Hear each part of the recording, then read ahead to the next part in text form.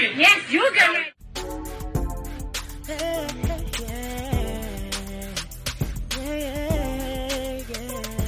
If you want the latest news in the streets, join us and tune in for the tea. Breaking news with integrity. So tell your friends and your family. It's the Lovely Tea TV Show, bringing you good tea and good vibes. It's the Lovely Tea TV Show. Be sure to share, like, and subscribe.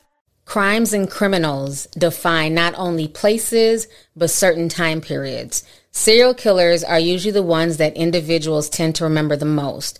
An individual is considered a serial killer when they have killed 3 or more individuals during a period of time with a cooling off period in between each crime. According to an FBI study, there have been approximately 400 serial killers in the United States in the past century, with anywhere from 2,526 to 3,860 victims total. No one really understands serial killers because it is quite difficult to comprehend how the mind of a serial killer works. The Jeffrey Dahmer situation is things that nightmares are made of.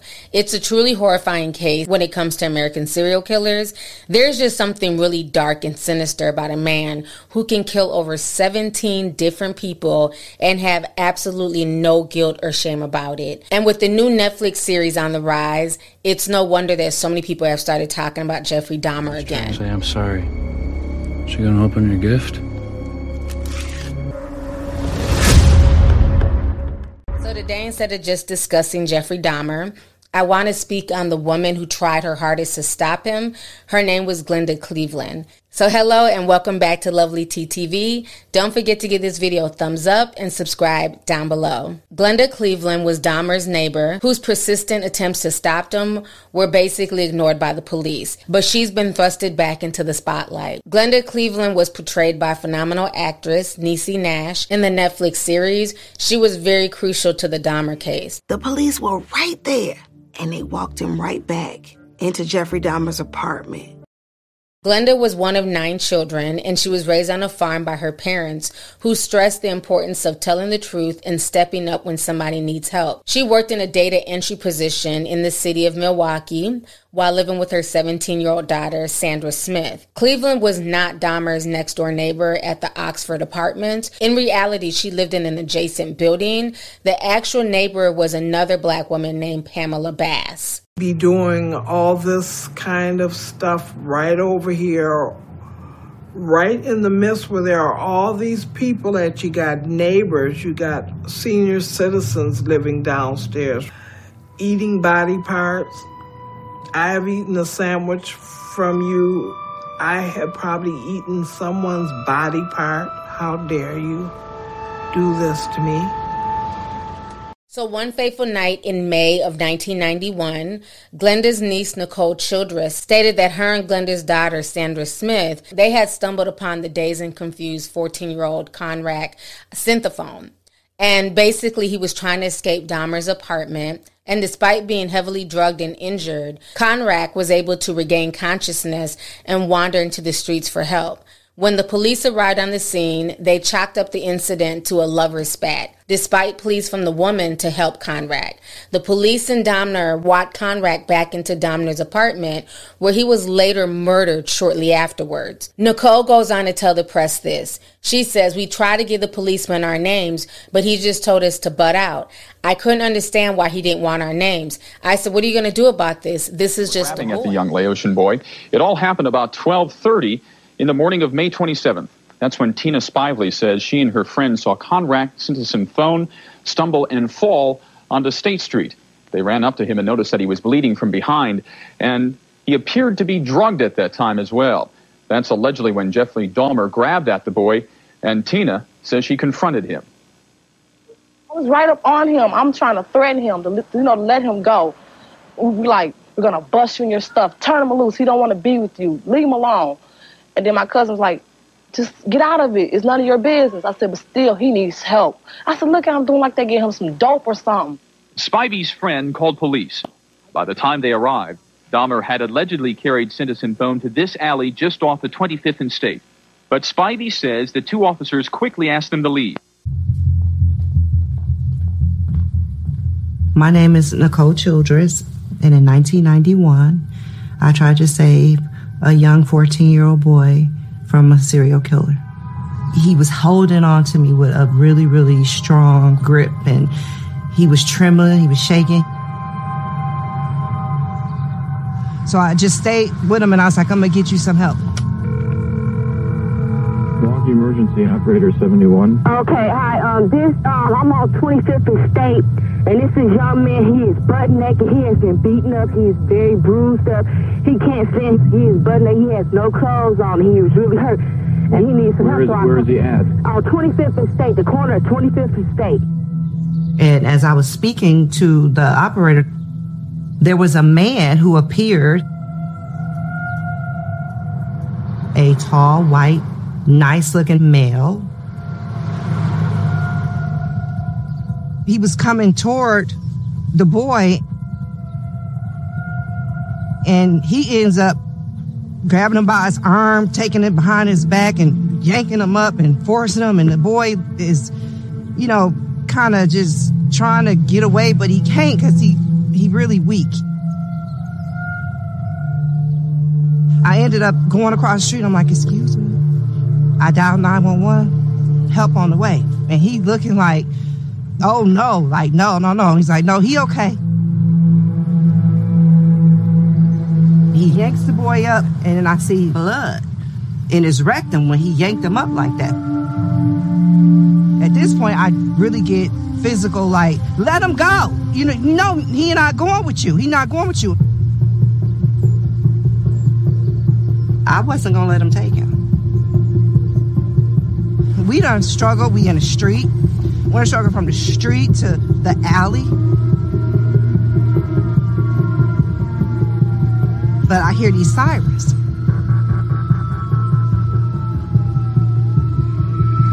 Fire department ended up coming first. They covered the boy with a blanket. And I'm flagging the police car. So when I get up there, the police chit-chatting. The man was saying, he's my friend, he's okay. He drunk and he wandered off. He was very calm, but when he spoke about me, he was rude and disrespectful. He calling me another crazy black bitch. Something wrong with her. She did. Say it. And they like, and I'm like, excuse me, I'm out of breath, but I'm like, excuse me.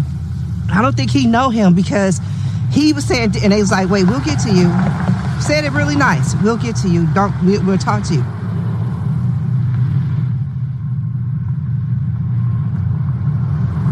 I waited. Those people didn't even look at me. They didn't make no contact with me. I said, you know what? Let me go in here to my auntie house real fast. I went to my auntie house, in and out, told her, like, right now, the police are outside. It's a young boy. Something ain't right. Come back outside. Police car gone. Fire truck gone. Just gone. Everybody gone. Unlike the Netflix series, Glenda was not present when her daughter and her niece found Conrad. When Glenda was alerted about the incident by her daughter and her niece, she went on to call the police station. She called numerous times and she tried to get more information, find out what happened to the young man, and she was met with nothing but resistance and dismissal from the police officers. In the now infamous phone conversation, you can hear Glenda Cleveland basically inquiring to a police officer about investigating Dahmer. Glenda called again later on that evening, and police officer John Bazarek answered, and Glenda's concerns were repeatedly dismissed by him. He also reassured her that Conrad was a mature adult and that the altercation was merely a fight between a gay couple. Hers was the voice of insistence, the voice of concern, the voice that fell on deaf ears. Tonight, Glenda Cleveland relives the frustration of being shut out by a police operator as she insisted the person being beaten was a child. When I say what I have to say and I know it to be true, I don't feel that I have to constantly keep repeating myself. And I think that can be said for everyone. Glenda Cleveland remembers the day Conrad died, remembers the police assurances that everything was okay. Did you start to doubt yourself? I must admit I did. I did. But do you feel they let that boy down that night? Yes, they did. Yes. Yes, he was definitely let down. He was let down as low as he could get. And that was to his grave. He can't get much lower than that. Now, if the police would have taken Glenda's concerns seriously, they would have known that Jeffrey Dahmer had actually molested Conrad's older brother prior to the incident, but they refused to listen to her.